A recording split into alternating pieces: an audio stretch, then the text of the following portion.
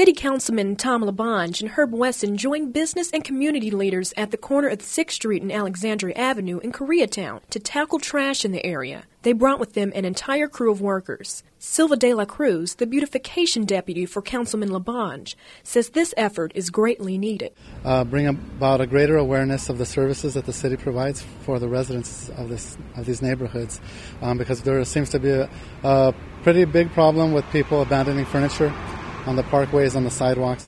De La Cruz says items such as mattresses, couches, and dressers are found in the street all the time. He comes out to Koreatown every week to haul away bulky items and to clear out clogged storm drains and other litter. He works alongside interns from the city's Clean and Green program, doing what he says hopes will go a long way for community improvement. Heather Hope, Annenberg Radio News.